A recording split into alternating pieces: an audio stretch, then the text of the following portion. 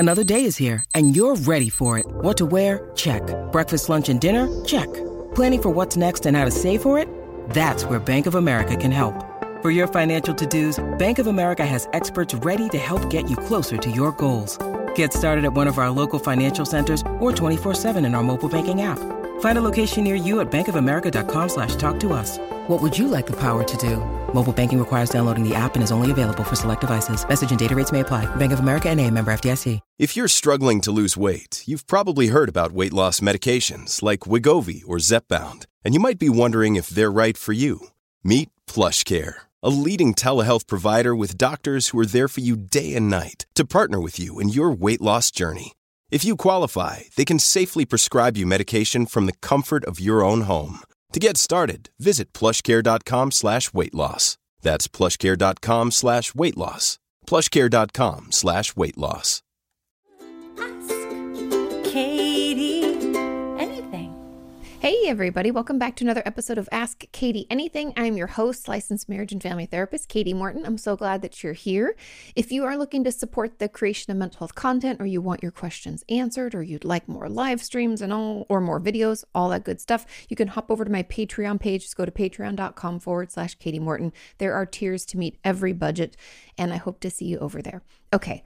Without further ado, let's jump into today's questions. And the first question says, hey, Katie, could you give some strategies for when you go into freeze state when you have to make decisions? Good question. I do this often, and sometimes the decisions are simple, like what to plan for dinner on a specific night. And sometimes bigger, like should I start a morning or nighttime routine? I'll freeze and then end up scrolling on reels or distracting myself with something else. Help. This was a great question, and obviously it got a lot of likes because you're not alone in struggling with this. I think for a lot of us, decision-making can be really overwhelming for a couple of reasons. So let's just talk about this as a whole, because I think figuring out where it comes from for you can help you better manage it, okay? So we can go into freeze state when making decisions because growing up, we were never given an opportunity. Now that could be due to abuse, emotional abuse, physical abuse, sexual abuse, something like that, feeling like decisions that we wanted to make weren't taken seriously, or our needs and wants weren't even part of the conversation, right? There could have been emotional neglect, physical neglect, anything like that. Could have also had helicopter parents where they made all the decisions for us, which again is a form of abuse. But either way, we didn't feel like we had an opportunity to make decisions. Therefore, we get into adulthood, or even I would say like late teens, when you start going out with friends or going out with another, seeking a romantic partner. I'll always remember my like high school boyfriends and stuff. You go to Blockbuster or whatever, the local video rental place. Yes, I lived in that time. And you'd be looking at different videos and you'd be like, I don't know, what do you want to watch? I don't know, what do you want to watch? And that was the most frustrating thing to me. I'd always be like, I just pick something, or why don't we pick two? You like action, I like rom-com. Let's pick one of each. I feel like that is where it's going to show up for you, because those are the opportunities you have to make decisions on your own. And that's when we're like almost hit with the realization that we were never allowed to do it before for a myriad of different reasons. Now, I don't know if that resonates with you, but if it does, because that's honestly where I think this comes from. But the second component I'll mention really quickly is I find some of my patients with anxiety disorders, meaning panic disorder, where we have panic attacks, generalized anxiety disorder, social anxiety disorder, that can cause this as well, because the increase in the concern or the worry about making the wrong decision freezes us up. It's like too overwhelming to our system. We go, into fight, flight, freeze, and we can't do anything, so we freeze. Now, either of those, anxiety or potentially like not being able to make decisions growing up, what do we do? Okay, so if that's the reason, right? And this is why I'm talking it out this way, because as a therapist, I'm always trying to figure out what the cause is or what the root is. And from that, we can decide what moves we need to make in order to change the behavior we don't like, right? We don't like going into this freeze state. So taking into consideration maybe where it came from, what we need to do is understand those triggers and maybe journal about what comes up for us. Now, I know not all of you like journaling, but I cannot encourage you to try it enough. At least even just 10 minutes, a couple times a week can really just take the edge off a little bit. But figuring that out, what comes up for you, what maybe triggered it earlier on, is it the decision making itself? What can we do instead? So if there's a trigger, if it's anxiety and it kind of builds, we need to use our coping skills earlier on. But if we find ourselves frozen, what that means is we're pushed into our stress response. What can we do to alleviate some of that queued up energy? Can we scream into a pillow? Can we do a full body shake? Can we journal about what we're, the frustration that we're feeling? Can we call a friend? I know it might sound silly, but sometimes just talking about things, talking it out with our partner, getting our bodies moving, splashing cold water in our faces can kind of shake us out of that stress response and hopefully give us, even if it's just a brief window, a little window of space where we're like, oh, I could make a decision and not feel frozen in fear. Right now, it's not perfect, and we're going to have to try different things, be trial and error around what we can do to pull us out of that stress response. Because I could say, like, somebody left a comment that was beautiful and super helpful. I guess there's an app that can help you make decisions. It's like you spin the wheel or something. And those are great. But it doesn't really, it's great for in the short term, but doesn't really figure out what the problem is and work to fix it. And so my advice is to try to find ways to calm your system down because you're getting too overwhelmed. It's scary for whatever reason. And if it does come from abuse in your past, finding ways to stay grounded is going to be key. Ways to calm your system down is going to be really helpful. But it also, as you do that trauma work and as you process that out with your therapist, whether that's through EMDR, somatic experiencing, basic talk therapy, schema therapy, whatever it might be, as you do that, it will get better. Okay. And I might even encourage you in the meantime, when a decision is made or not made after the fact, when maybe we've come out of that freeze state a little bit, that might be a good time to journal as well. Like, what would I have liked to have done? I used to do that as a recovering people pleaser. My therapist would say, okay, in that situation, because I'd be talking about, I did this and I didn't really want to. And I said that and blah, blah, blah. It was all to please people. And I was just like spinning out. And she would say, okay, in a perfect world where no one was going to judge you, everyone would be happy with whatever decision you made. What would you like to do? Now, when I tell you that was hard, that was hard, but it's a muscle that needs to be worked, considering what we liked and don't like. And she would ask questions like around each kind of option. Okay, so what do we want to eat for dinner? Okay, well, do we want to cook? Does anybody feel like cooking? Do you want to cook? Oh, I don't want to cook. Okay, Katie. And then she'd be like, okay, well, what would you want to go out? Do you want to get out of the house? Yeah, I think I do. Okay, what places do you like to go out to eat to? Okay, I really like this place, Abba in Austin. Okay. Do you want to go there tonight? So it sounds silly. And I know for some people who don't have this difficulty, you're like, why is this holding you up? But the concerns we can have about pleasing people and about making the wrong decision and the stress or anxiety that comes out of that can freeze us. And so sometimes it's helpful to play it out after the fact when there's no emotional charge. And then just let your therapist know this is coming up, because I think this is something that we can, use some grounding techniques and some helpful venting to take that edge off and get you out of that. Okay. Another person said, I can relate to this. As an add-on, how do you overcome this feeling of being overwhelmed once you actually made a decision? When is it time to take action? For example, after deciding what I have to do at home and making a plan and writing my to-do lists. But instead of going through with my decision, I find myself engaging in dysfunctional coping strategies, or I find myself doing the exact opposite. Oh, sabotage. As I have no control over my own actions. And it drives me crazy because it takes so much effort to make a decision in the first place. What I think is happening here is similar to what was freezing us in the first place, but then we go into the shame, blame, embarrassment, I think trauma response. I'm not saying that you for sure have trauma in your life, but I wouldn't be surprised if you did. This sounds kind of like that shit talking we do in the shame spiral. When we finally make a decision and we're like, who are you kidding? You're not going to get that done. You're so broken and stupid and lazy and blah, blah, blah, blah, blah, right? That it just eats us up, spits us out, and stops us from doing what we had planned on doing. And so we've been having this conversation with ourselves potentially for our whole lives or for many, many years. And so it's going to take some time for us to kind of realize it's happening and stop that shame conversation. And so when you're feeling overwhelmed after the fact, I want you, if you have an opportunity, again, I know life doesn't always pause for us to manage this, but we need to find time, okay? So even if it's just for 5 minutes in your phone, or whatever. But hopefully you can take a little bit of time and notice the thoughts that are coming up and jot them down. Not every one of them. Let's try for 3 to 5. And these are usually repeats, or they sound very similar, like the ones I mentioned, like, you're so broken, this is never going to get better. Or, you're never going to get all that done. You're so lazy. Or what makes you think you can do all these things, right? We can have all these kind of similar thoughts that keep happening over and over and over. Start noticing them. That's step number one. We don't have to do anything with them. We just have to notice. Then, and you've probably saw this coming if you've been watching for many months or years, we want to bridge statement it. So then we're going to have to challenge it, Remember, bridge statements aren't positive. They're just not negative. So it's like, instead of me believing and agreeing with the fact that I'm lazy and I'm never going to get anything done, instead of allowing that thought to happen and be accepted, I instead argue back with, it's possible that I'm not the laziest person out there, or maybe I'm not quite as lazy as I think that I am, or I'm open to the thought that Katie she might be a little bit right here. Maybe it's not that bad, right? So I don't want you negating your emotions, but I want you challenging those negative thoughts, okay? Just keeping that in mind. And I think that that's what's going to help. I have a feeling the sabotaging, nasty conversation is one that we've been having for a long, long, long time.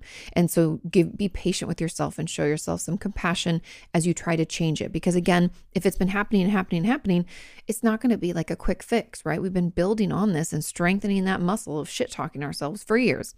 And so we're going to need to be patient and know that little by little we can change it. Okay? Another comment just says, I can totally relate to this. As an add-on, how could I recognize in advance when I'm going into the no decision possible freeze mode? Often realize in retrospect that I was in the freeze state, but only in retrospect do I realize it.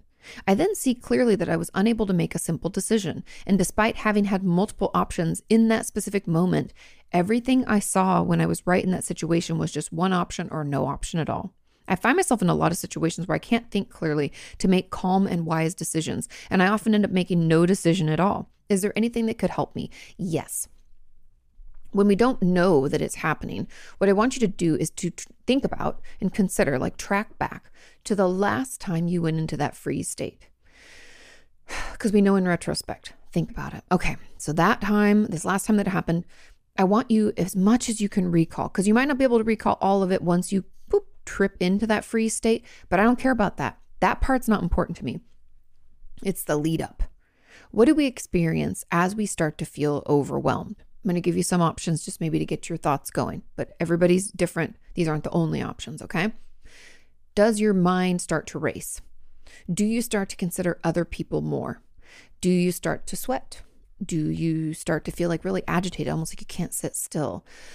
Does your breathing get shallow? Do you start to feel tightness in chest, stomach? Do your thoughts start to wander to people that you don't know, making assumptions about what they want and don't want? Do you start thinking about concerns of pleasing others? Consider how it shows up for you. And we might be able to track it back to when that decision, I don't know, it depends. It might be we're already stressed or anxious, and then we need to do some basic self-care, like sleeping, eating, drinking water, those things to take the edge off. Maybe just do a body shake, take a shower. Or we knew a decision was coming and it slowly built. And I want to know what that slow build is, because what's really important is the first, I'd say 50% of that build up, right? Because sometimes once we hit past that point, it's hard to stop that runaway train, but we can work in that first 50% build up. Does that make sense? And so what I'm trying to get you to do, sorry, I got an itch on my nose, is to notice what you experience thought-wise in your body in that build up. What do you think, feel, all that stuff? Tell me about it. Because the more we can acknowledge that and identify that, then we can use that information next time. So that when we start to feel a little buildup, then we can do the things I was talking about before, like the full body shakes, calling a friend, doing some of that release of anxiety, of worry. Maybe we journal, maybe we scream into a pillow. Like I said, maybe we just go for a walk, maybe we pet an animal. There's a ton of things we can do. We can distract or process. Those are two different types of coping skills. I have a video called 25 Coping Skills. I encourage you to check it out. Could be helpful to come up with some ideas. Also, the comments are filled with a ton of them. So you could look into that. But that first chunk is where we can actually make a difference. Once we've kind of pivoted into that second portion, sometimes it's just a slide. We're just sliding right into it and there's not much we can do. And that's okay. We're just going to try, right? Every time we're going to try, we might fail. That doesn't mean that we're a failure. It doesn't mean it won't work. It just means that we have to try again with different strategies. And unfortunately, there's no way to really know what will help the most.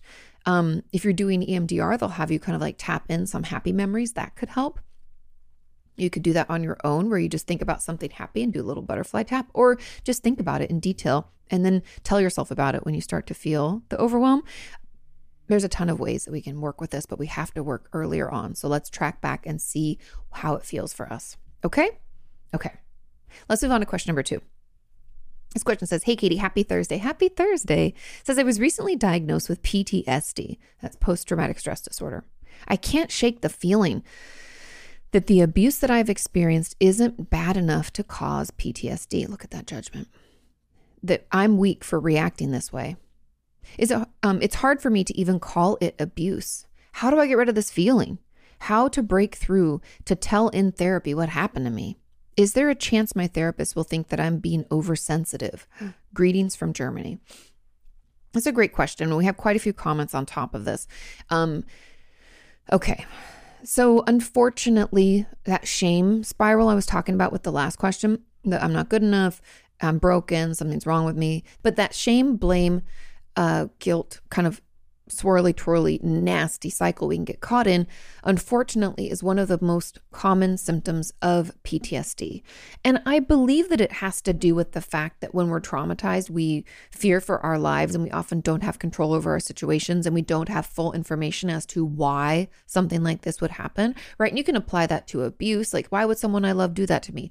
Or to a car wreck? Why would something like this happen? Like, we want to make sense of it, right? If there's no real reason that it took place, we don't know what to make of it and we assume it's us, right? And if we've had multiple traumas, which is most people's situations, even more so we start to think like, what is wrong with me? Am I like a fly strip for trauma? Like, geez, like it just gets so scary and overwhelming, right? Something must be wrong with us. And that's why when we have PTSD and when we have experienced abuse, that we think, I'm making it into a bigger deal than it was. It's really not that. We downplay it. We minimize. And that was adaptive. It helped us back in the day to like keep pushing forward and not become completely debilitated with our trauma, right? But now it's getting in the way. And it's part of that like shame, blame kind of cycle. And so no, there's not a chance that your therapist is going to think that you're being too sensitive. Therapists are not there to judge. They're there to offer support, help you feel seen and heard and held in that safe environment. We call it offering unconditional positive regard. And that means no judgment. Unconditional, right? So there's no way your therapist is going to think that. And how do we get rid of that feeling? To be truthful, it's going to take time. I'd love to tell you there's like a presto fixo, but as you talk it through or do the EMDR, whatever type of processing works best for you and your system. As we do that, this is going to come up. And I want you to tell your therapist that this is coming up, that you're wanting to minimize it, that you think it's not that bad of a big of a deal. And it's not bad enough to warrant a PTSD diagnosis, even though you have it, right? I want you to let them know this is happening. And I have a feeling that they're going to have you challenge it a little bit. I find it helpful to do what I call checking the facts. So as you tell yourself, well, it's not bad enough to cause PTSD. My argument to check your facts would say, well, did they diagnose you with PTSD? The answer is yes. Would they lie to you about that? If you're like, well, maybe, how would it benefit them, right? We have to just check our facts. Think about it. Challenge it with information that we have. Now, does that make it go away completely? No. But does it kind of take it down a notch? Yes. So keep doing that. Let your therapist know and know that slowly but surely it will go away. It just unfortunately takes a little time. It takes a little effort, right? We got to build up this new muscle called self-compassion and self-confidence. And we don't have that right now. And that's okay. Trauma does that to us, but we can get it back. Now you said, how to break through to tell in therapy what happened to me. Take your time with that. Don't feel like you have to go into therapy and blurt out everything. Most people don't. I happen to be one of those people, but that's not trauma-based. If I had a a deep trauma that I was trying to share, that might be harder for me to share than just what I'm sharing, which is like life stressors, people that I've lost, which even that's still kind of hard. So be patient with yourself. Don't feel like you have to talk about everything. If they're pushing you too much too fast, you tell them that they're doing that. So I think this is just moving too fast for me. And as you get more comfortable and feel more brave and feel a little bit like your head's a little bit above water, you'll be able to share little by little. But don't feel like you have to go all in. I don't want you to overwhelm yourself and potentially re-traumatize you. I want you to feel like you can go at a pace that feels manageable, where we're like, oh, that feels a little too much. Okay, I'm good. We'll just chill. And then you're like, whoop, challenge yourself, but don't overwhelm. And tell your therapist about that. I'm worried about talking about my traumas. I don't know how much detail I can share. It's overwhelming. You can tell your therapist all of this kind of behind the scenes. You're like, maybe it doesn't have anything to do with therapy. It has everything to do with therapy. Let them know so then they can work with you. Okay. Now there was an add-on. It says, my therapist calls my past traumatic, quote unquote traumatic, but I really struggled to admit that it was a trauma and call it that. We're talking about past psychiatric hospitalizations that caused me a lot of grief, unwanted memories, nightmares, anxiety, etc. at the moment. I'm also afraid to bring up what happened in childhood because I feel like calling it abuse is just too much. But it's still causing me major issues, especially with a fear of men. Is it possible to bury traumatic memories and PTSD symptoms under a depression and for them to come back once the depression improves? I wasn't struggling with this so much previously, which adds to my feeling of not being a quote unquote real issue. Okay, there's a lot to unpack here. Now, your therapist calling it traumatic is always interesting. People have all sorts of reactions, feeling like, oh, that word can be overwhelming if we call it the actual thing that happens. Like with people with sexual assault, if we call it the R word, it can be very triggering. Even just calling it abuse can be triggering, right? Any words that we use can be really hard for patients to admit and call it that, okay? Now, what's happening is, again, that minimization, that invalidation that unfortunately comes with PTSD and kind of the like shame, blame, embarrassment cycle. It's interesting. So the past psychiatric hospitalizations, people don't talk enough about what I would call we call it medical trauma because you were in the hospital, but any kind of healthcare trauma, I think we just don't talk about it enough. And it's unfortunately very common, especially psychiatric hospitalizations. There's a reason that I talk about 5150s, which is in the States is when people can be involuntarily, meaning against their will, held in the hospital for at least 72 hours. So 3 days. It's usually a little bit more. So the reason I say that's a last resort is because it's not pleasant. I don't even think it's helpful for my patients. I don't think it's therapeutic in any shape or form. But I do think it keeps them safe for a little bit. If we're going through something that's really, I'm worried about them trying to take their own life or the life of someone else, I have no choice but to place them on a hold. Now, knock on wood, I haven't had to do that. But it's a last resort. I would prefer to do check-ins every day, increase sessions, get them into treatment, other options, not hospitalizations, because it can be very, very, very overwhelming to our system, traumatic. Like you said, you're having unwanted memories, nightmares, anxiety. It ended up not being helpful. So I guess the question here is, could depression cover all of this and then it improves and releases it? Yes. And the reason being, I like to think of depression as like anger in. So when things are going wrong in our life and we have traumas and upsets and hurtful people, abusers, all this stuff is happening, it might not feel safe for us to have anger out.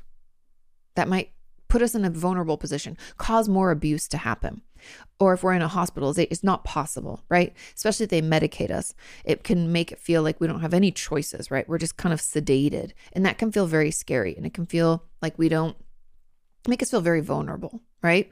And so all of that leads to what I would say is like no other option but to turn the anger that we have inward and cause depression. Now, once that depression lifts and we're able to see and actually acknowledge what took place, then we can feel all of the things that were suppressed under that. Because if you don't remember, anger is protective. It's a protective emotion, right? Anger says, get out of here. It spines out. I'm feeling hurt.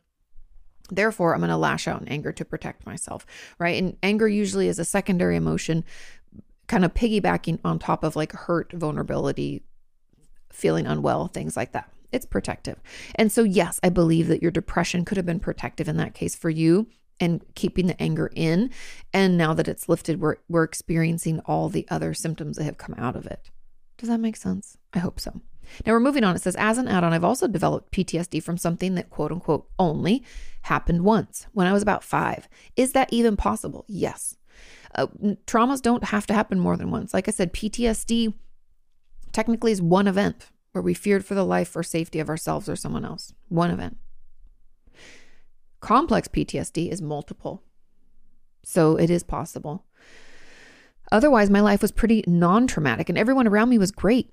It's so hard for me to believe that this is the only thing that should have happened at all. I was also bullied as a kid, but I think I've worked through that pretty well. And my flashbacks aren't related to that. Yes, that thing that happened when you were about 5, is enough to cause trauma, especially if we haven't processed it. And not to mention that when we're younger, we're in just such a more vulnerable state. We don't have access to the things that we do as adults, like finances or the ability to move out. When we're younger, we're very much at the kind of beck and call or kind of just more held captive potentially by our abusers if they're our family members or caregivers, right? We don't have a lot of resources to pull from. And so, yes, having something like that happen can be traumatizing and jarring, and you feared for your own safety or your own life. And so I would start talking about it in therapy if possible. I'm so glad you've been able to process the bullying. Let's use some of those same tools and skills to help us process and dig out this old one. Okay? And hang in there. It does get better. And having something happen once doesn't make it any less painful. Okay? Another add-on says, why do I feel more affected by other people's traumas than my own? For years, I've been struggling to realize that I was in fact sexually abused and I was a victim. I seem to deeply feel the pain that other victims do, but feel torn between whether or not I was truly abused. Logically, I know I was. I just don't feel like that is completely true. And it's because of that I seem to always invalidate my own experiences. On the flip side, when hearing news stories about child sexual abuse, I feel terrible for the victim.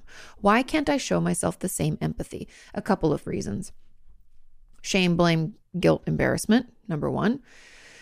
Number 2, it's possible, especially because it was childhood, that we didn't get a ton of support and love and validation as a child. Therefore, we don't even know how to show ourselves empathy because no one actually showed us what it was like to offer it. Does that make sense?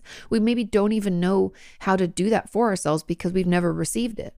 When you need mealtime inspiration, it's worth shopping Kroger, where you'll find over 30,000 mouth-watering choices that excite your inner foodie. And no matter what tasty choice you make, you'll enjoy our everyday low prices, plus extra ways to save, like digital coupons worth over $600 each week. You can also save up to $1 off per gallon at the pump with fuel points. More savings and more inspiring flavors make shopping Kroger worth it every time. Kroger, fresh for everyone. Fuel restrictions apply. I know. Sometimes that's hard to acknowledge that empathy exists. I know how to give it to others. I just don't know how to give it to myself because no one's ever given it to me. So I don't really know how to do that. And if I do, it feels really uncomfortable. If I try to acknowledge, immediately revolt, right? Because it feels so different than what we're used to. It's so out of the norm that we're like, ugh, right? Gives us the heebie-jeebies. So what I encourage you to do is to acknowledge that this is happening. I want you to try to show yourself we're going to do some exposure therapy. So show yourself just the littlest bit of empathy. Okay. I can't imagine how hard this would feel. This is so difficult for me. This feels so painful. Right.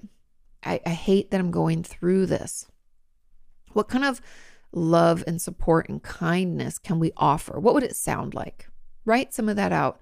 And then notice what comes up for you. What are the statements that we tell ourselves about this offering of empathy? Or if someone offers it to us, does it do the same thing? I'm just curious. Because then we can pretend these messages are coming in. Like, oh, that must be so hard for you. I'm so sorry. I can't imagine the pain you're going through. Or I've been through something similar. Can we receive it from others? I wonder. But notice what comes up for you. And in that is your answer. This will probably tell us where we've kind of heard these messages, or if it's our shame, blame, kind of PTSD type response. Take your time with it. Let your therapist know this is happening. And slowly but surely, as we kind of challenge ourselves and notice what comes up, we'll get those answers. We'll figure out what the cause is so that we can start to slowly untangle it or deprocess us. Does that make sense? Not process, I guess it'd be program. Deprogram, that's the word. Okay. Let's move on to question number 3. This question says, hey, Katie, how do you know it's time to end therapy? I've been working with my therapist for a few years now, but it feels kind of stagnant at the moment. Is this a sign that I need to find a new therapist, end therapy completely, or talk with them about it and how to move through this? It's not like I've sorted through my problems because I still struggle with a lot, but it's a weird feeling. And the thought of finding a new therapist is too much. Thanks for all you do. And for more info and context, I've been seeing this therapist for a few years, and they are the only one that I've ever seen. I'm not great at opening up, so maybe it's my fault why I'm feeling this way in therapy. In the past 2 years, I've taken a couple of months off each time to have a quote unquote break. As when life gets hard, I tend to pull away from people, including my therapist, which is bad. I know. There's always a push-pull when talking about things in session. And I don't know how to shut that up and just say everything that's gone on and how I feel about it. It's like I haven't read the book of Counseling for Dummies, LOL. Okay, let's talk about this. And we have a couple of add-ons to this as well. Or I think maybe just one. Now, being stagnant or feeling just like we're plateauing in therapy is normal. It's a normal part of the process, and it can happen for a couple of reasons. Number one, it can be because we're not participating. And our therapist could be offering us like all these different things, but we're just not able to do them. So we're not participating, which could be because resistance or maybe a need for medication. Maybe our symptoms are too great. We just can't even get our head above water to even participate fully. So those might be things that you want to look into. Maybe we need some assistance and motivation, and we should tell our therapist, I want to do things, but every time I try to start, it just feels really overwhelming. Or, my depressive symptoms or my anxiety symptoms just seem so great. I can never do the homework that you tell me to do. And even in session, I shut down. Let them know. Maybe we see a psychiatrist, we get assessed, see if medication is something that could benefit us. Okay. So stagnation in therapy or plateauing is very normal. And sometimes it's right before a big chunk of growth happens because we're laying the groundwork. And your therapist could be doing stuff that you maybe don't see why they're doing it, but that could be kind of why it feels that way. Sometimes when I'm trying to get my patients into something extremely challenging, I'm building up resources with them for a while, and they might feel like, well, all we do is talk about easy stuff. Why for these months have you been talking about just basic? And I'm like, that's because we're building your resources. Now, I'm always more communicative with my patients about that. I'd always tell them hey, we're going to build these up so we can move into that. So they know there's kind of this process. But also sometimes there's just stagnation and we're trying to figure out our next move. So let your therapist know that this is happening, that you're feeling this kind of way, things aren't moving. And let's be open to talking it out, because it could be because you struggle to talk in therapy. And so we've kind of hit this wall, and maybe your therapist keeps trying to better overcome or manage or decode to get through all of your defense mechanisms, right? Being a therapist is an art like that. We have to figure out how to kind of work with you without overwhelming you, but to get to a place that maybe naturally you're not comfortable being. Does that make sense? And so because you've been working for 2 years with this person, and I'd assume so far it's been pretty good, those are kind of the things that I challenge you to do, is to try to figure out, where this is coming from. Ask your therapist about it, talk with them about it, because the ways that you know it's time to end therapy is that the symptoms that bother you are no longer there. And you feel like you go into therapy and there's nothing to talk about. Not because we're avoiding things and it's hard to talk about things. That's not the same thing. It just feels like we're just catching up and there's really nothing to work on. We've already worked through things. We have no symptoms of PTSD, anxiety, depression, whatever it is we're working on, right? That's when we know it's time to end therapy. Okay. And I don't think we're there yet. And the fact that trying to see another therapist seems like too much, let's not engage with that yet. Let's talk with our therapist about this now and work through it. Okay. And part of it might be soothing your system or calming your nervous system down before a session, like doing a body shake in the bathroom before you walk into the waiting room or something like that. That could be helpful. Maybe you put in some music in an earbud while you wait to be called into your session. Do some things. Maybe have a ritual before that's soothing to you. Whatever we can do to kind of take that edge off, that could help you maybe push through a little bit more. Okay, now there were some add-ons. It says, Are there signs or red flags of when you should look for a new therapist? Also, when reporting a therapist might be necessary. I have cycled through quite a few therapists over the past decade and finally found one that I've worked well and effectively with for about 2 years now. Recently, she hasn't been the best at communicating and ghosted me for a couple of months. What? Following the end of a couple-week break after I had an MDD or major depressive disorder episode and transitioned on to new SSRIs. When I finally got a hold of her and booked an appointment, she didn't show. This is weird. She replied 2 days later with the same excuse I've heard a handful of times before when she hasn't shown up. My mood has stabilized with SSRIs recently. However, our therapy sessions have been delayed for months now, and I'm not keen on continuing SSRIs without therapy sessions. I'm not either. She said she would contact me when she's ready to continue sessions, which has left me anxious from not having a clear timeline and just waiting to hear from her. What in the fuck? I'm sorry, that's like patient abandonment, and I'm very frustrated, but we'll keep reading. I don't want to bombard her with messages. You shouldn't have to. But it's, bombard her with messages. Sorry, I lost my place.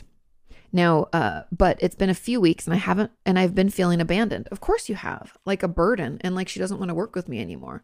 But she still keeps booking appointments with me and hasn't referred me out. I want to be mindful of what she may be going through. That's not your problem. She has her own life, but lately I've been feeling really lost. She offers a good rate, probably because I've been seeing her for so long, that I haven't been able to find anyone else. I don't want to find a new therapist if I can avoid it, since when I do have sessions with her, I'm able to really work through my past trauma and heal in ways I've never experienced before. But I would love advice on what you think the next steps might be. Thanks for taking the time to read this. Of course. Okay. Now, lots of thoughts here. Red flags of when you should look for a new therapist is like the canceling a lot is one of them. Not remembering important. I have a video about this. I think it's like 5 or 6 signs you're seeing a bad therapist. But so those things like not scheduling, you can't get any consistency. Forgetting important details about your life, like your name, your partner's name, what you do for a living, what you're working on, stuff like that. Feeling like you're not working toward any goals together, like there's no treatment plan, they don't keep focused on something. I feel like you're just catching up every time. That's not actually that therapeutic, by the way. What are other ones? When they talk about themselves a lot. Sometimes I've had people tell me they fall asleep in session.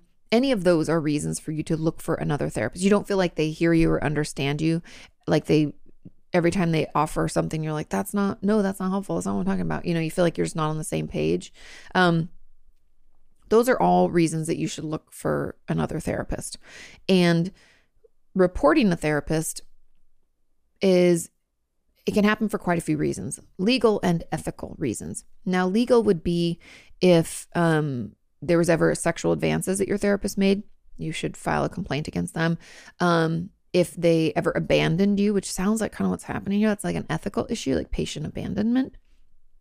It's just not consistent, gone for months, no reason, won't reschedule. You could file a claim or a complaint, I should say.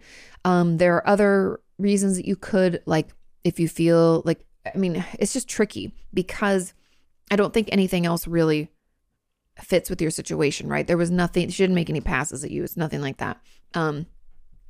There weren't any other legal ramifications where like there was no check-in. Although I'm curious about your major depressive episode and transitioning into new SSRIs. Were you suicidal at that time? Because again, that's a very like legal and ethical dilemma in therapy. Like it's the fact that she wasn't there is really bad.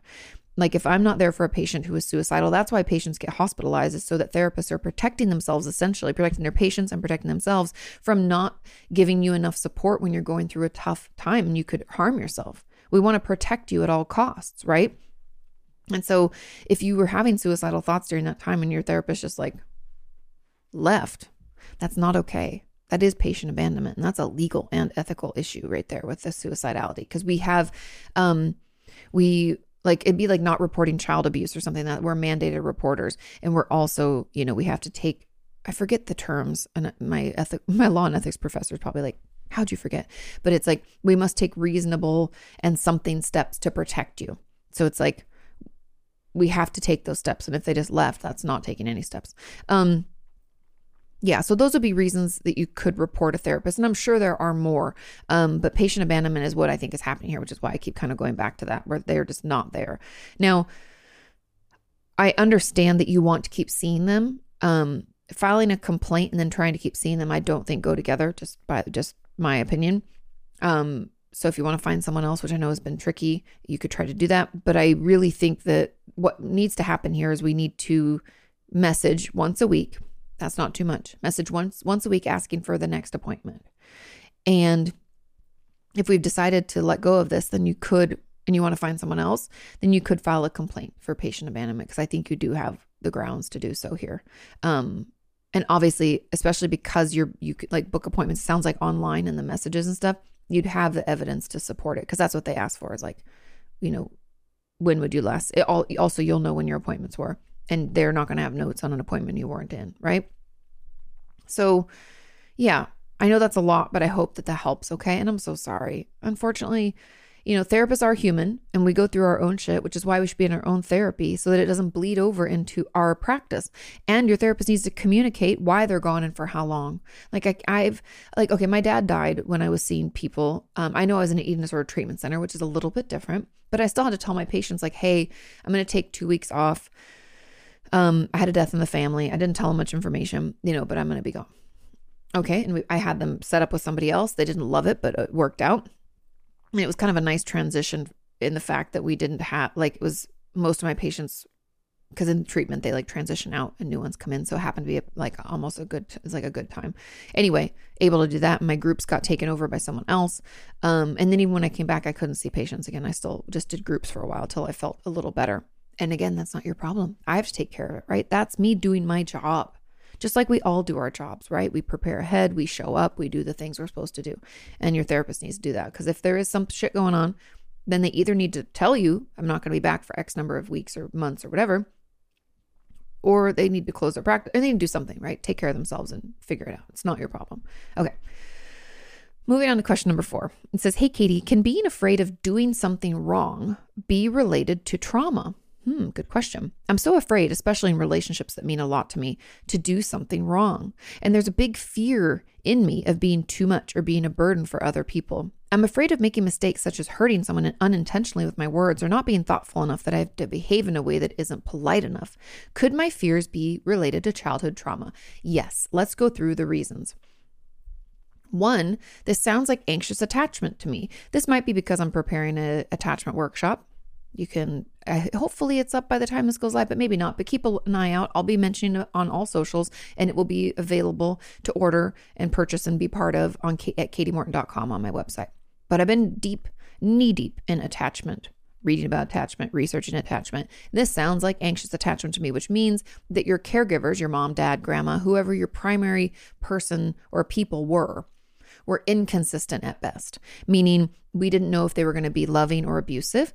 We didn't know if they were going to show up at all. They might have worked away from home. We didn't know who was taking care of us. We might have cried for a long time and then no one came to help us. We might have been hungry. We might have been neglected in some ways, right? Sometimes they were loving, sometimes they were abusive, sometimes they were there, sometimes they weren't. Any of that type of inconsistency can lead to an anxious attachment, which is that kind of like feeling like you're a burden, worrying that you're going to hurt somebody, afraid that people are going to leave you. There's a big fear of abandonment usually with anxious attachment as well. So that's part of what I wonder if is going on here. Okay. So partially, yes. Now that could be linked to trauma, 100%. Also, someone mentioned hypervigilance, and the person who asked this question said, could this hypervigilance be part of the root, Katie? Great question. I do believe so, because what also could be going on here is what I would call the fawn response. And remember, fight, flight, freeze, and fawn. And fawn is like extreme people pleasing with the goal of not being hurt again. So if we're being abused or in some kind of way, right? Physical, sexual, emotional, whatever's happening, we can think that if we act in just the right way, say and do all the perfect things, we can want to strive for perfection. I've had a ton of my eating disorder patients struggle with this because of that fawning response, right? We can want to be so perfect so that we don't cause them to hurt us again. And so we can be hyper vigilant, reading the room, making sure, how does that person feel? So we have complete enmeshment / not really codependent so much, but enmeshment. There's no boundaries. We can pick up on other people's feelings. And if someone's upset, we immediately become upset because we're oh, and we're on walking on eggshells. I don't know how to make them feel better, right? As if their emotional state is our responsibility, because that's what we taught ourselves to do as a way to cope with the trauma, right? I think all of us can attest to, or at least acknowledge that that's not a healthy way to live. That's not comfortable. It's not good, but it makes sense and it's adaptive. Pat yourself on the back. It got you through some shitty things, but now it's in the way, right? Now it's affecting your ability to have relationships when you're out of the trauma. And so, yes, I believe the fears could be related to childhood trauma, definitely, without a doubt. Now, other people who have this are like, I don't have trauma. It could be attachment based, that inconsistency. It could also be the people pleasing, right? I've struggled with that in my life. I think it's because my family never really talked about conflict or emotions in a real way. It was all like, don't bother the kids. So to have feelings, it felt very out of control. And then I'm like, oh, I guess we don't talk about it, right? It just caused a very internal chaos. And I don't want to upset anybody.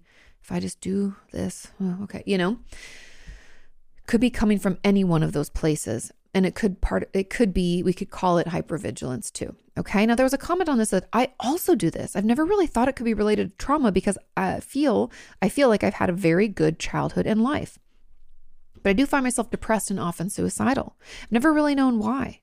I started therapy a couple of months ago and I never think that I'm good enough. And I'm always really hard on myself. I'm terrified to hurt people. So I usually just shut down and don't put myself out there because I don't want to hurt or do something unintentionally that hurts someone else. I grew up with a mom who was it was very easy to hurt her feelings. Here we go. And I always felt like I was hurting her by just existing because my depression has been really hard for her. I'm 24 now with a son of my own. And I guess my question is, can someone cause you trauma if they genuinely never meant you any harm? If she even knew I wrote this question, she would cry for days. Thanks, Katie, for all that you do. You're the best. Keep being you. Oh, of course. Okay. Your mom's extreme sensitivity. I'm wondering, I don't know if she has her own depression, if she has borderline personality disorder or just some signs and symptoms. Her level of resilience is so incredibly low. I'm curious what's going on with her. But okay, she's not the one we're talking about. We're talking about you. Now, yes, to answer your question, people can hurt you even if they genuinely didn't mean to. People are traumatized, unfortunately, every day by parents and caregivers who just don't know any better. It doesn't condone their behavior and make it okay.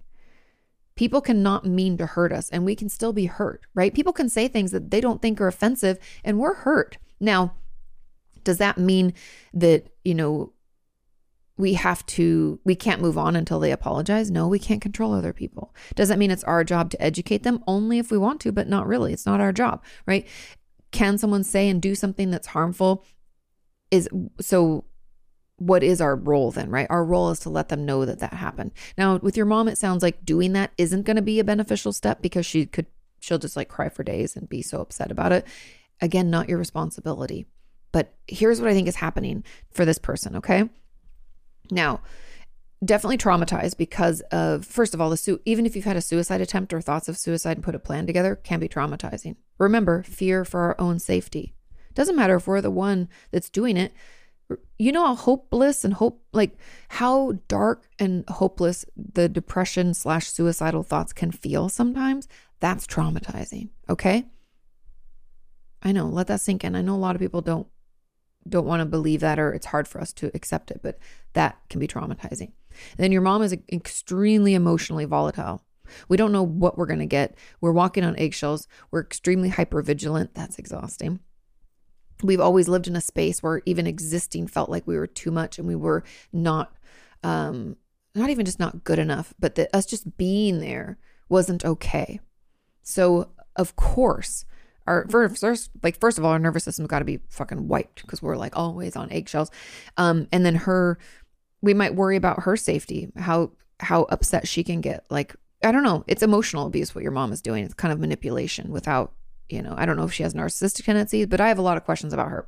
Anyways, but yes, I think this could be related to the trauma from your mom and potential. You didn't say there was a suicide attempt, but if there was, but even deep depression and suicidal thoughts can be traumatizing. So yes, you can be traumatized by someone if they didn't mean you any harm. And the situation you're in definitely does sound like trauma. Okay. Now the final kind of question, or I guess there's two add-ons left, says, I feel this on a visceral level. I'm always afraid of being a burden or too much. To me, this trauma I carry feels like a poisonous toxic sludge that I carry on my back. I'm always afraid if people get too close, they'll get burned by it, or worse, that they will have to carry part of the load with me. What ends up happening is my friends notice I pull inward and they keep them out. I'm protecting them, but they just feel doors slammed in their face. How do I shut the doors kindly or make sure my stuff doesn't hurt others? Here's how you do it. You communicate clearly. People can't catch our trauma, okay? I know we do have, like, there is transgenerational trauma, and I forget what they called it. Is it not parasocial trauma? But we can, if we're around someone enough, we can pick up on behaviors of theirs that are very trauma-like, very hypervigilant, very untrusting of the environment. So we can pick up on some things, but the thought that you having this trauma is something that's going to kind of infect them is not true. And here's how we ensure that we're not doing too much with our friends and maybe trauma dumping. Like I've shared, I had a video about trauma dumping that went live on my Patreon page last month. So if we're oversharing with, this is when we're trauma dumping. If we're oversharing with the goal of just manipulating someone potentially into doing something for us. We could be trauma dumping to try to speed up a connection with someone that's not quite there, like a brand new friendship. We can be moving too far, too fast.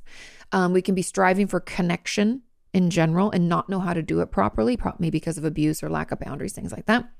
On the other hand, venting, which I encourage people to do, is what we do to make ourselves feel better. So we engage in venting to talk about the things that are running through our heads and have someone hear us, right? We probably don't even want them to try to help or offer aid or support. We just want them to say, oh, that must be so hard. I'm so sorry, right? We want to vent. And that's okay to do. And that's okay to talk about the trauma if you feel comfortable with your friends and be like, God, I just hate that this happened to me. And sometimes I'm so frustrated and working in therapy is exhausting, blah, blah, blah, blah, right?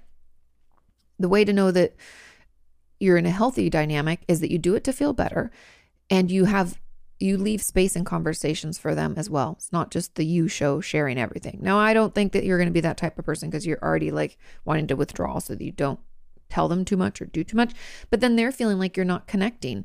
And this might be due to the trauma too. I feel like this could be kind of that like disorganized or anxious attachment where we're like, I kind of want people, but I don't know, it doesn't feel safe, right? We can feel that kind of push pull that I kind of want people around, then I don't.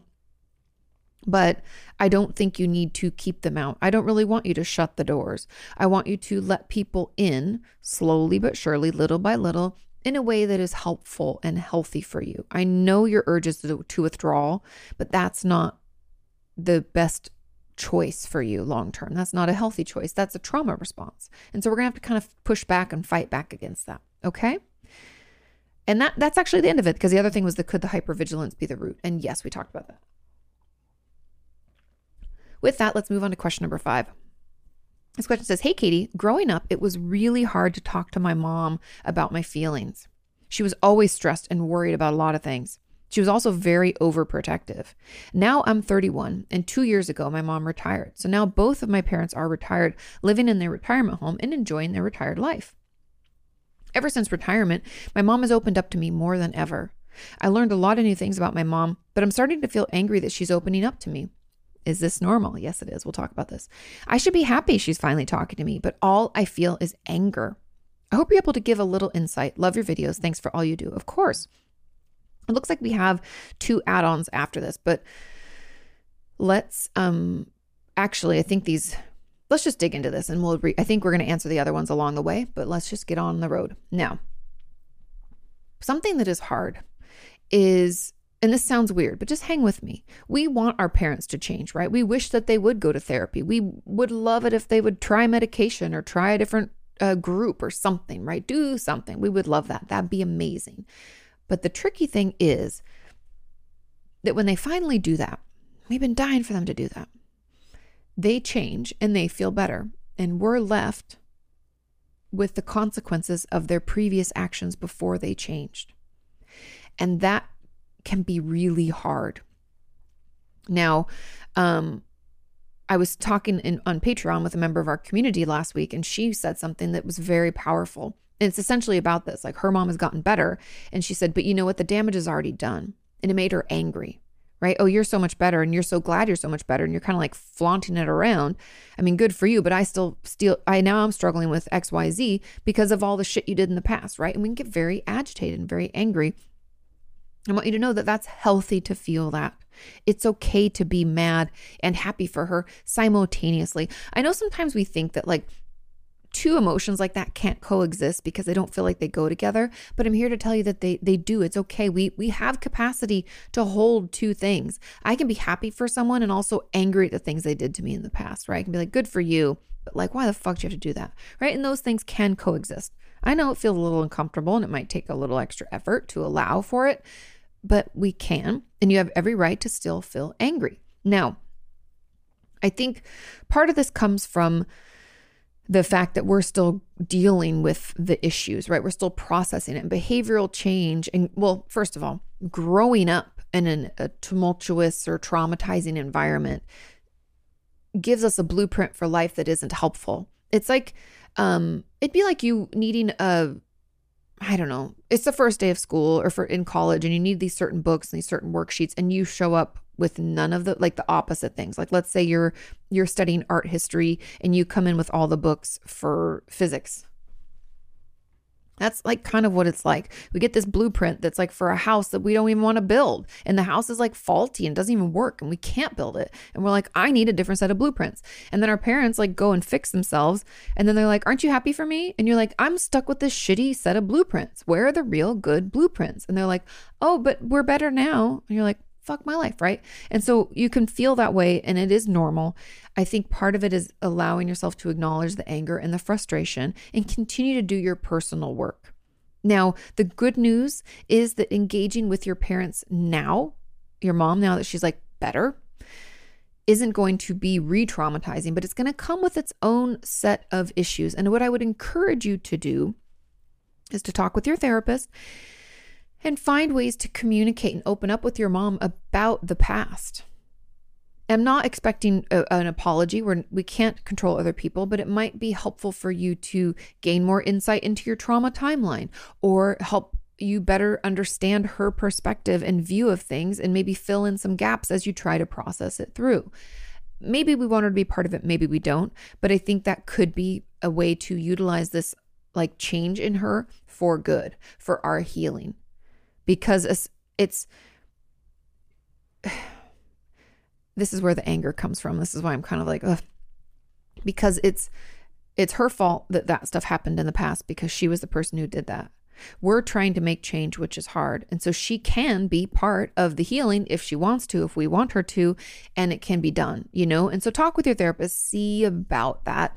I don't think there's anything wrong with it if it feels safe and okay, but I totally get it if you don't want it at all. And there's no judgment either way. Okay. Now, yeah, I hope that I answered that enough. I'm sorry if I didn't. And there's a comment that said, additionally, my mother is also very overprotective and strict. So this is an add-on. It says feelings weren't important. I'm in my 50s and I'm female and my mother's now in her 70s and she's a very different person now. She's much more open and a hell of a lot nicer.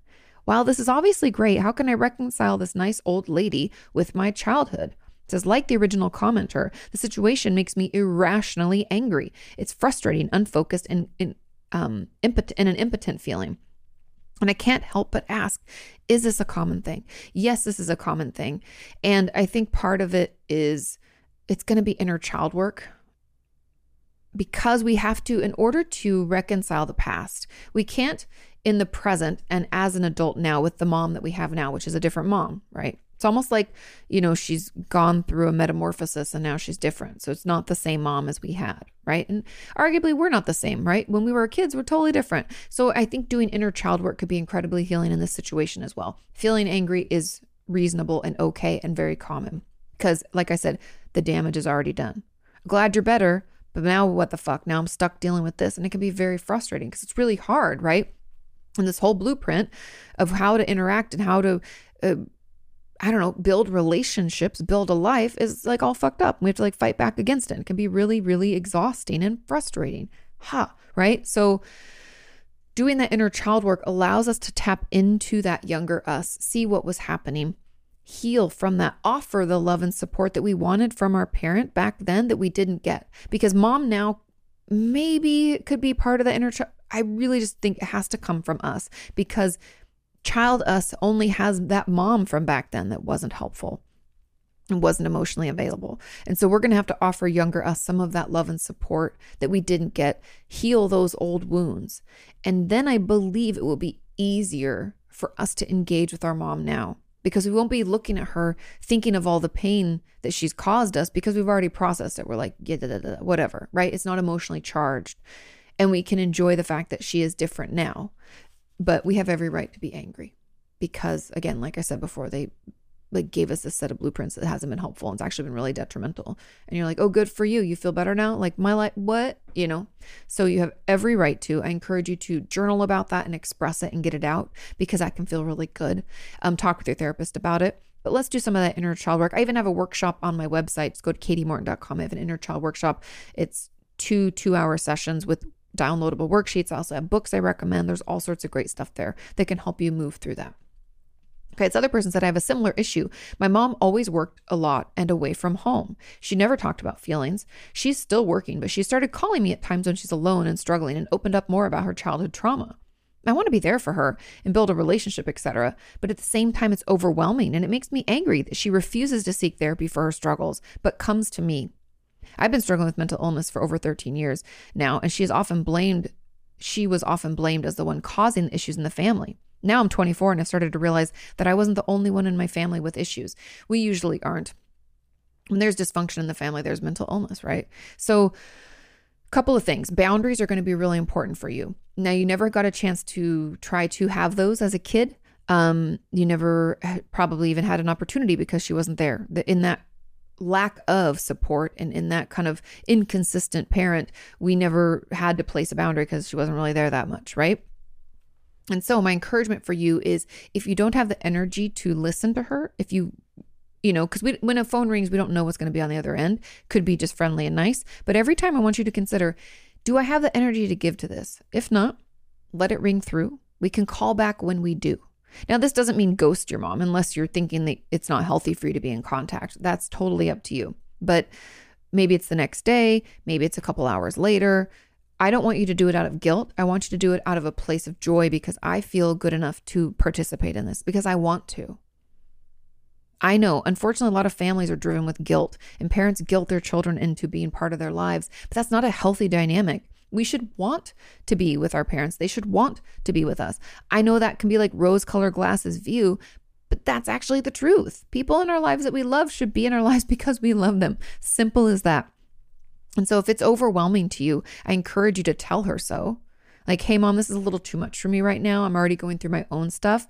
Can we talk about something more lighthearted?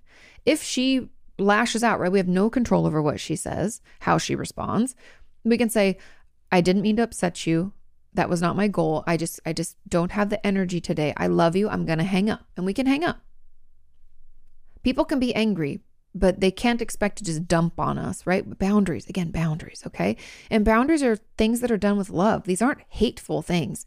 That's just too much for me, mom. I can't be helpful. I don't have it in me. And we don't have to pick up, and we can also hang up at any time, okay? I know it's hard. Hang in there.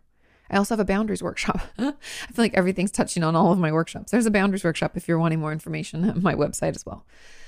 Let's move on to question 6. Question number 6 says, hey, Katie, are there specific ways touch should be approached in therapy? Great question. For example, someone asked a question about touch in social situations a few weeks ago, and you suggested that it could be practiced in therapy. It could. But I know that 2 of my previous therapists would absolutely not allow or practice that. Do you think strictly avoiding touch in therapy is harmful? Some allow hugs, some don't. What's the best approach in your opinion? Thank you. You're going to hate my answer, but it just depends on the issue. My trauma patients, it can go one of both ways. And I believe wholeheartedly in communicating about it ahead of time. And touch would only be something that I would offer if a patient asks for it. And we've talked about what that means for them. Because I did have a patient, this is many years ago, but she definitely had some BPD tendencies and would want touch from me as a way of like thinking that I was her mom. And we talked that out. It's part of that transference that we can experience, that attachment in therapy, and understanding where that was coming from and doing some inner child work so she could offer some love to herself. So things that I had her do is like she bought a weighted vest so she could wear it into session, and then she would like take it off at the beginning. And I'd say, when you feel like you need a hug from your mom, I want you to put that on. Now, I did offer touch to her in ways that felt therapeutic, but it took some time and I wanted to figure out where that urge was coming from. And so I think that's sometimes the concern with therapists is like if they just allow it and say yes, then it could make things complicated or change the dynamic or increase transference in the therapeutic relationship. Does that make sense? And so we can be a little resistant at first or just at least like cautious, right? Now, for me, I feel like as long as I'm talking it out with my patients and we're using it therapeutically, I don't see any harm in it. An understanding of transference is there and what that means and when did they receive touch. Now, for my avoidant patients and my patients who are kind of adverse to touch but want to get better, we would do it like an exposure therapy type of thing. And I think with attachment-based therapy, it depends on how rigid, because you have to remember, like when I had my private practice in Santa Monica, I did dialectical behavior therapy and some CBT tools, that was the style of therapist, some attachment-based modalities. That's kind of the focus that I focused on in my practice. Remember, because I did eating disorders, self-injury work almost primarily. So that's kind of where I'm coming from. And I think that's pretty strict and rigid, but I still understand why it might be necessary. And I treat it kind of, like I said, like exposure therapy and just understanding where it's coming from. I don't think any good therapist would allow for touch without any thought, without any conversation about it, because it could be triggering, it could be an attachment thing, and we want to make sure we understand that ahead of time. Does that make sense? I hope so. But I think the best approach is to work with your patients and seek to understand and not have any hard lines drawn in the sand, like stuff like that, because you just never know what could be beneficial, right? Okay, moving on to question number 7. It says, "Hey, Katie, I pick at my pimples when I'm stressed. How do I stop? I've been doing it since I was 11. I have acne scars everywhere.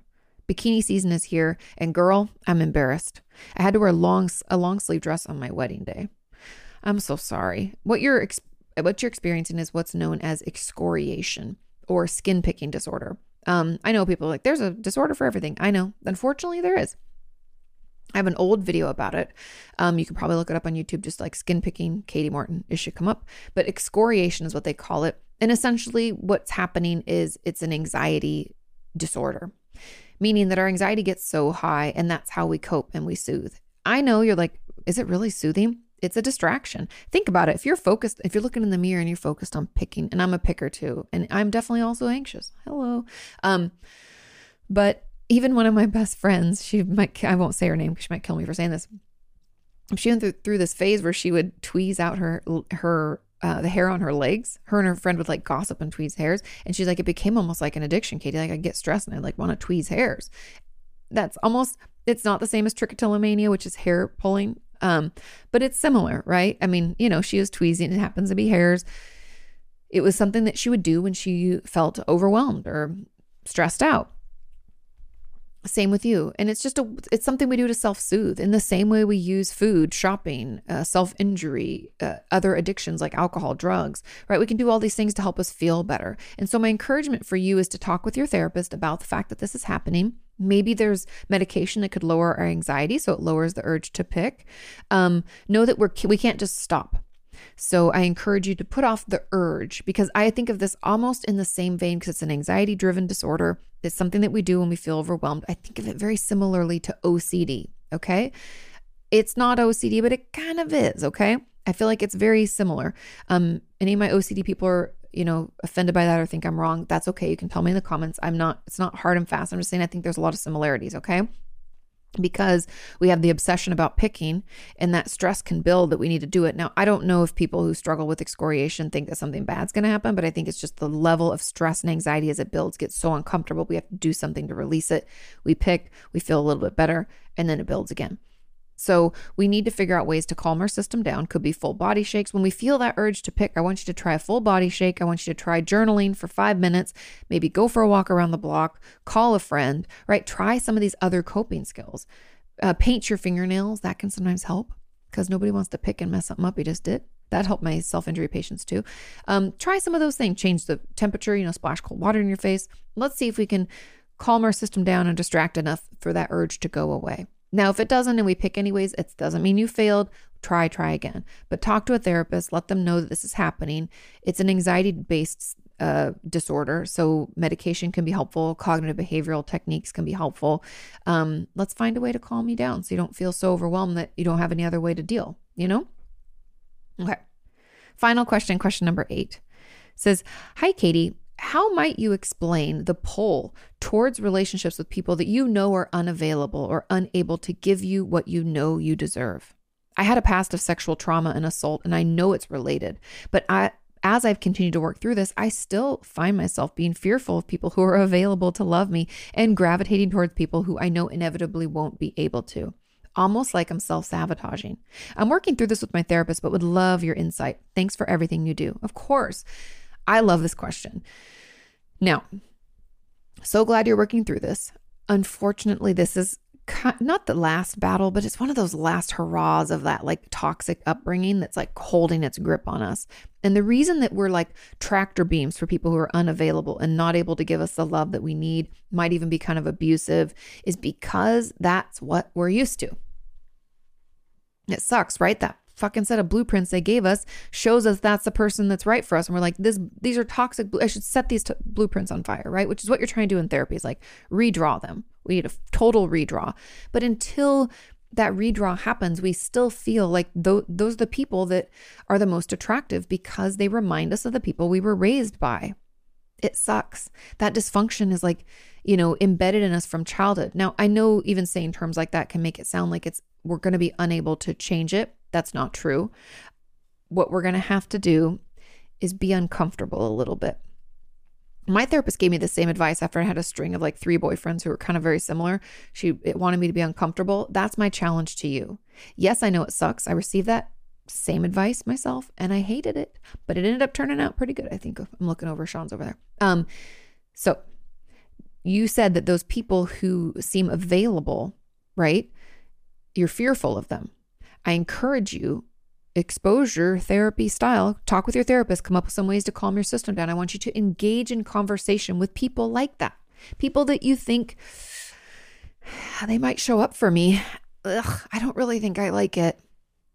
I want you to build a few relationships, just casual relationships with people like that. I want you to get used to it. I want you to consider what that would be like. Now, is it going to be comfortable? Are we going to fall in love with the first one? Probably not. Probably be really uncomfortable and we'll try to hang in there, but we might ghost them. And that's okay. We're learning, right? And I know people might be like, but the people that they're hurting, communicate as much as you can and be as honest as you can. Don't lead them on. And if you aren't going to see them anymore, tell them, I'm seeing someone else or something. Let's try to think about them too. But being uncomfortable in these situations is actually healing and is moving you closer toward a healthier, happier relationship. But it's not going to happen overnight. We still have that old set of blueprints we know so well. And we're like, ooh, that person, I'm drawn to them. They're so mysterious. They seem like just a little bit like bad enough, but like good, right? Have all the things.